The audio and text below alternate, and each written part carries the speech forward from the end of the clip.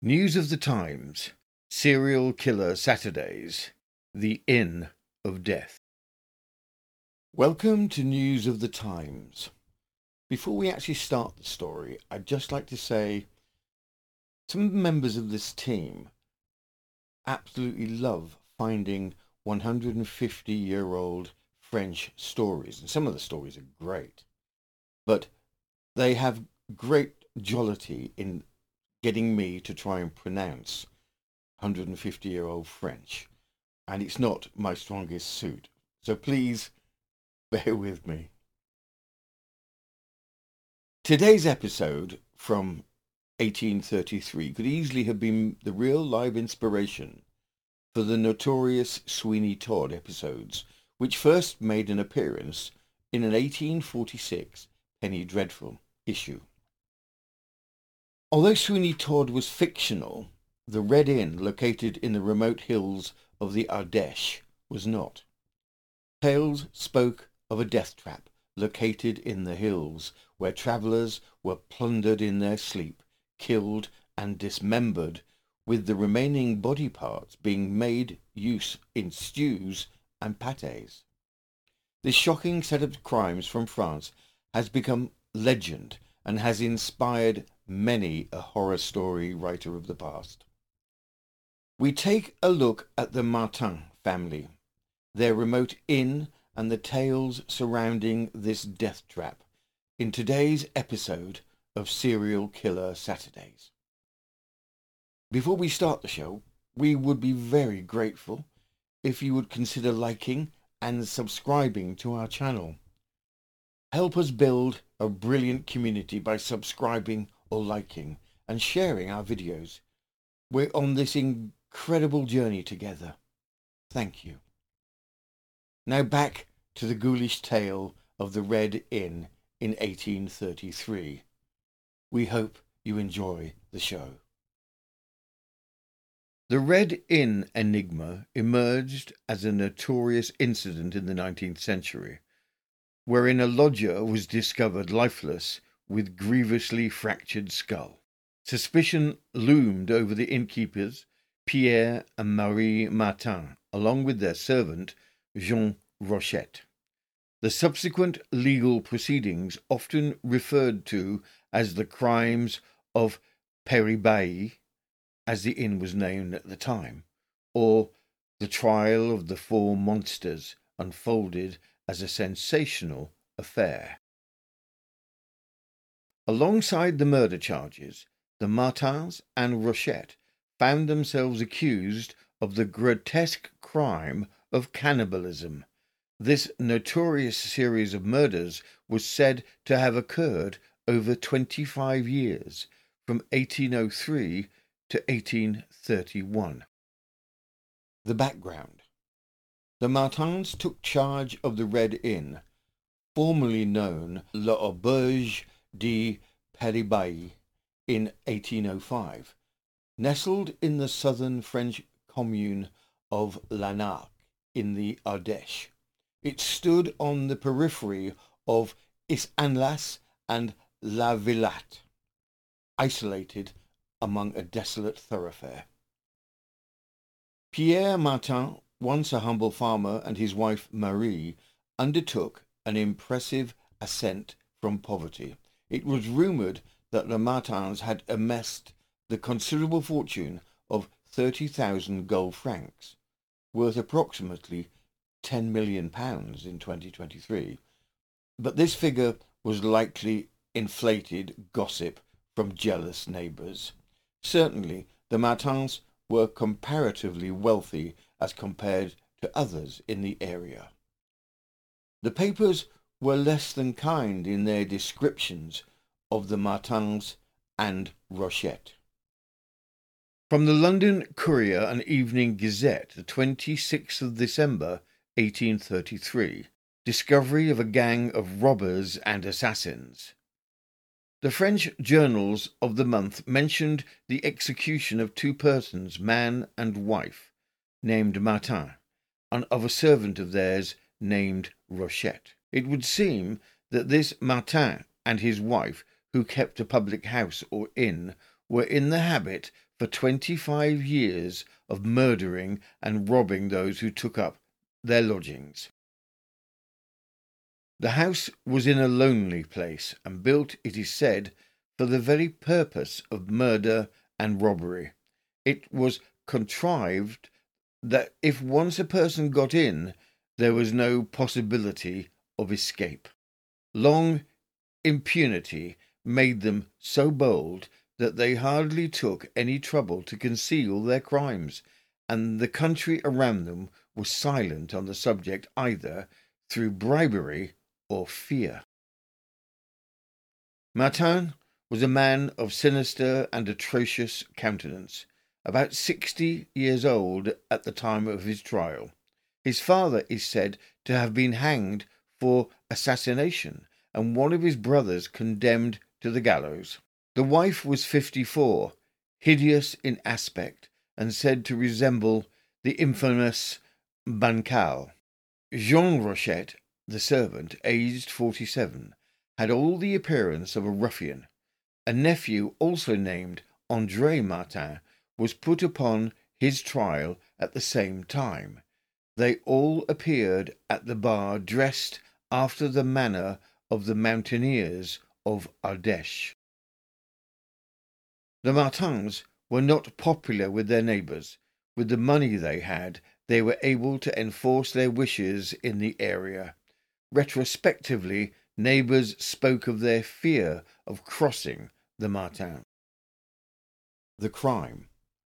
On the 12th of October, 1831, a horse dealer, Antoine Enjolras, on the search for a missing heifer he owned, stopped and lodged at the remote inn. He was never seen again alive. Investigations ensued which led the magistrates to the Red Inn. Enjolras's body was found shortly afterwards a few hundred feet from the inn. His skull had been smashed in, and all of his personal goods were missing. Pierre Martin and his nephew André Martin and the servant Rochette were arrested forthwith, followed a few days later by Marie Martin, an unusual arrest as it was considered improbable at the time that a woman could be a murderess. Whilst under arrest, investigations ensued with inquiries being asked of the previously fearful neighbours. What came out was a series of wild testimony regarding the Martins and their inn. It was stated that the bodies would be cooked in the bread oven, often giving off a foul-smelling stench to the area. That some bodies would be dismembered, with body parts being used in stews and fed to other visitors of the inn. That some body parts would be used in pâtés, yet other travellers would be dumped in the snow with the appearance that they had frozen to death. Travellers in general, finding themselves in that remote inn, were likely to be robbed and then killed, however their corpse ended up. The trial. The trial of the four monsters, as the three Martins and Rochette were called, took place on the 18th of June, 1833. The investigation had been exhaustive. The prosecution gathered 109 witnesses, although it was thought that the couple had killed over 50 travellers in their 25-year history. The whole of their guilt would be decided on the case of the missing horse trader Antoine Enjolras. Many witnesses testified to having seen body parts, such as dismembered hands, cooking in stews, whilst others testified to blood-splattered walls and foul stenches from burning flesh pumping out of their chimney. Witnesses were also brought forward to recount their own talks or near escapes from death. From the London Courier and Evening Gazette, the 26th of December, 1833, Discovery of a gang of robbers and assassins. The three Martins and Rochette were tried for the murder of Antoine Enjolras, who disappeared on the 12th of October 1831, and whose mutilated body was found on the banks of the Allier. There were 109 witnesses examined. Vincent Boyer, one of the witnesses, deposed to the following facts. One day in the winter of 1824, I was forced by the severity of the weather to stop at Martin's house, a place called Peyrabel. There were many persons there, and among the rest an old man. Martin's wife asked me to draw near the fire and inquired how much I earned and what money I had with me. She said there was a band of brigands in the neighbourhood and asked what I should do if they attacked me and whether I was a heavy sleeper. I told her I had 30 sous about me and that I slept very soundly. I was frightened at these questions, and it occurred to me that I was in a slaughterhouse. She then put questions to the old man, who said that he was after selling a cow.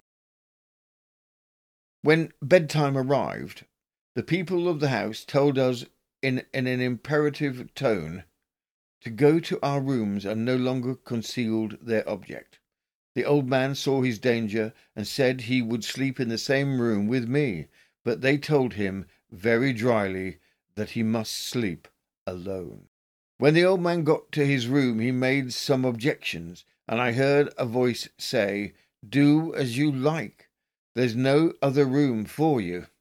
I heard his door shut, and the person who conducted him returned downstairs. One of Martin's daughters accompanied me to my room and told me not to leave the door open in a tone of command. When she departed, I examined the bed and found large spots of blood on the sheets. I lay down, more dead than alive, and in about an hour after some person came in to see if I was asleep, turned over my clothes, and finding that I had only 30 sous, did not take them, but went away. 2 or 3 hours after, I heard knocking on the old man's door.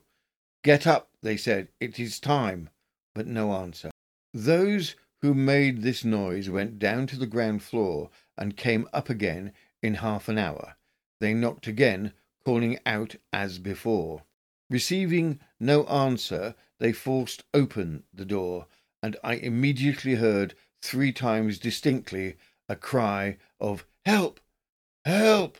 and then only heard inarticulate sounds like those of a pig when the knife is at its throat. During all this time, the daughters of Martin, aged from 25 to 30, were at my door as if to watch me, singing and laughing. In the morning, Martin's wife asked me if I slept well and whether I heard anything. I said I never woke the whole night. I was so terrified that when I got a little from the house, I ran as fast as I could and never stopped till I found myself out of danger. The cross-examination did not shake any part of this evidence. The only difficulty was how he could have been induced to keep it secret so long, and whether it arose from fear or indifference. His testimony produced an extraordinary sensation in court and upon the accused. Their only defence was a simple denial, and their counsel was silent. The witness of the killing. The prosecution had managed to track down a witness from the night of the killing of Enjolras. The witness was a pauper who got his living from begging. From the London Courier and Evening Gazette, the 26th of December, 1833. Discovery of a gang of robbers and assassins. Laurent Chase, a mendicant, aged 56, gave the following evidence. 2 years back, returning from a journey to Louvre, I passed by Puy. On the evening of the event, I was taken in a car by a man who I had met part of the way to Peyrabel. I arrived after nightfall at Martin's house and asked for lodging. Martin's wife told me to go elsewhere, as they had no lodging for me. I told her if she would let me sleep in the hayloft, I would pay for that and any other accommodation. Martin said, "Will you sleep on the hay?" "Yes," said I, "or wherever you put me." I went in and saw 4 persons around the fire, and together with Marie Armande there were also 3 men sitting at a table. One of these 3 men said he lost a heifer in returning from the fair at Saint-Cirque, and that he meant to sleep that night with his friend Martin. That man who thus spoke to me was, I have since found out, was Enjolras. The other 2 men went away, Martin's wife refusing to give them any more to drink. I went to sleep in the hayloft, and Enjolras was within 6 or 8 paces of me. A few moments after getting on the loft, the male prisoners, Pierre and André Martin, came up the ladder to the place where Enjolras was, followed by the woman Martin, bearing a lamp and pitcher in her hand, both of which she gave to the men and returned down. I pretended to be asleep, at the same time watching the movements of the men. They threw themselves on Enjolras, saying, "You must drink this," and instantly I heard a noise as if a man were struck on the head with a hammer. I then heard doleful sounds of "Oh, oh, oh." 2 of the men drew near and looked at me, and I thought I heard them say, "He's asleep." The 3 men took up his body between them and conveyed it from the loft. I heard one say, "Hold fast, don't let it fall." When they got down to the kitchen, which is under the hayloft, I heard them say, "We have made 100 crowns this night." They came up again and seemed to survey me with great attention. They came up this way 2 or 3 times, and I heard them again in the kitchen saying that they had not got very much. I rose at daylight, the servant being the only person in the loft. I thanked them for their kindness and offered to pay for lodging. They said they never charged for a bed on the hay, and they asked if I slept soundly, and I said yes. I left the house and mentioned some of the circumstances, but not the whole, to persons who I met on the way to Nice. This witness was cross-examined for 3 hours, but no contradiction was drawn from him.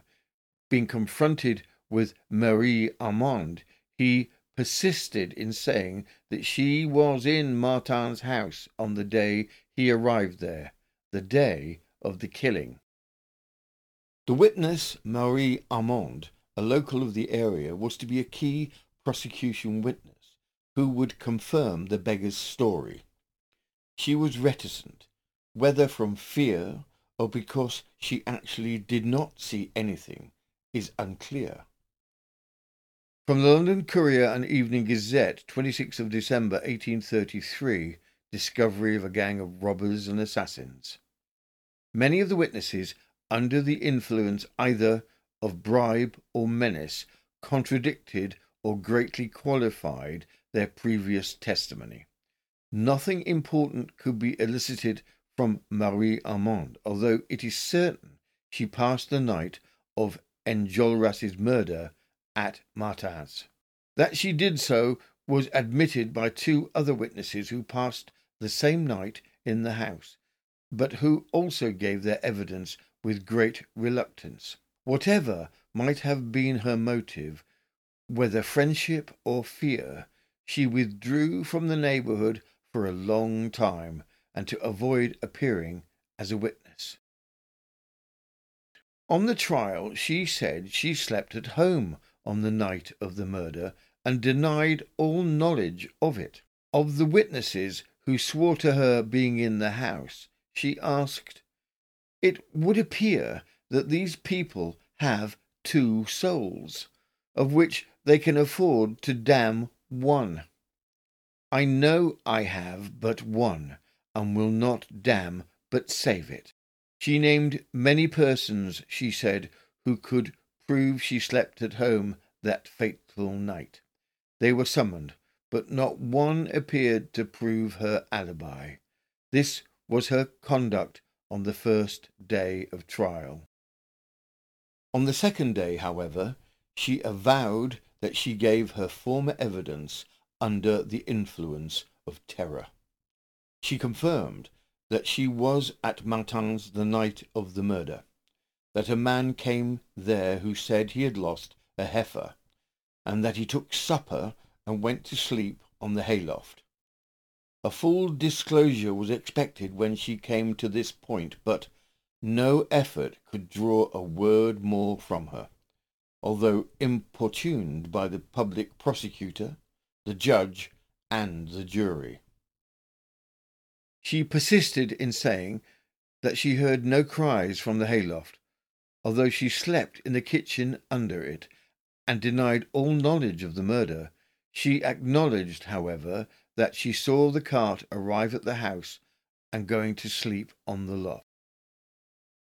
Despite Marie Armand's reluctance to commit to having seen or heard the murder, her confirmation regarding seeing a cart arrive at the house confirmed other testimony, which stated that the body was seen to have been thrown into a cart and dumped a few kilometres away. The trial lasted 7 days. During the first 4 days, the prisoners showed great confidence and laughed at the most appalling parts of the evidence. Their manner greatly altered towards the close of the trial, as they realized that the evidence was against them. Possibly the most damaging of all was Rochette's own solicitor, who confirmed that his client, Rochette, was a murderer, but that it was not his fault. He had been forced into the activities by the Martins. Pierre Martin, Marie Martin, and their servant, Rochette, were found guilty of the murder of Enjolras. Their nephew, André Martin, was acquitted and discharged. On October 2nd, 1833, the 3 were guillotined outside of their death inn. Reports stated that there were over 30,000 spectators to watch their doom. A bloody X was placed on a large stone to mark the spot. Legend has it that a dance took place on the same forecourt that very night to celebrate the death of the Martins. 60 years later, the horrific series of murders from the Red Inn were brought up again, as the inn was up for sale at the bargain price of 100 francs, which is about approximately £15,000 in 2023. From the Star, the 8th of June 1893, notorious inn for sale. The notorious wayside inn at Peyrabel, which during a period of 26 years was the scene of innumerable murders of travellers, is for sale. This former death trap is situated in a wild spot among the Ardèche mountains. At the time of the murders, it was kept by a man and his wife, assisted by a servant. The crimes of the trio were eventually discovered, and they all perished on a scaffold erected in front of the inn. But the exact number of travellers they had killed was never found out. The price asked is only 100 francs, 1,000 times less, perhaps, than had been made by the many authors who have exploited the horrible legend of Père Rabel. That concludes this episode of Serial Killer Saturdays, The Inn of Death. We very much hope you enjoyed the show. If you did enjoy this show, we would be grateful if you could like or subscribe to our channel. We are passionate about historical crime and do our best to present interesting cases from long ago that go beyond the usual fare. For our listeners and subscribers, thank you. We so very much appreciate the many supporters and subscribers who have helped us to build this channel. The News of the Times team all appreciate each of you for your help. We upload 4 days a week. Saturdays are Serial Killer Saturdays, where we do an in-depth look at a serial killer from our extensive database. The time spans of these ranges from as early as the mid-16th century to the 21st century and encompasses men, women, children, and couples who kill. Mondays are Murderous, where we investigate in depth a historical murder. Wednesdays are Wicked, where we pull together stories of a similar theme, such as stories of murders by starvation. And Fridays are Frightful, with stories that are grouped by geographic location, allowing us to share lesser-known, grisly crime stories. From all of us at the News of the Times team, thank you again for watching or listening. This has been News of the Times, and I am Robin Coles.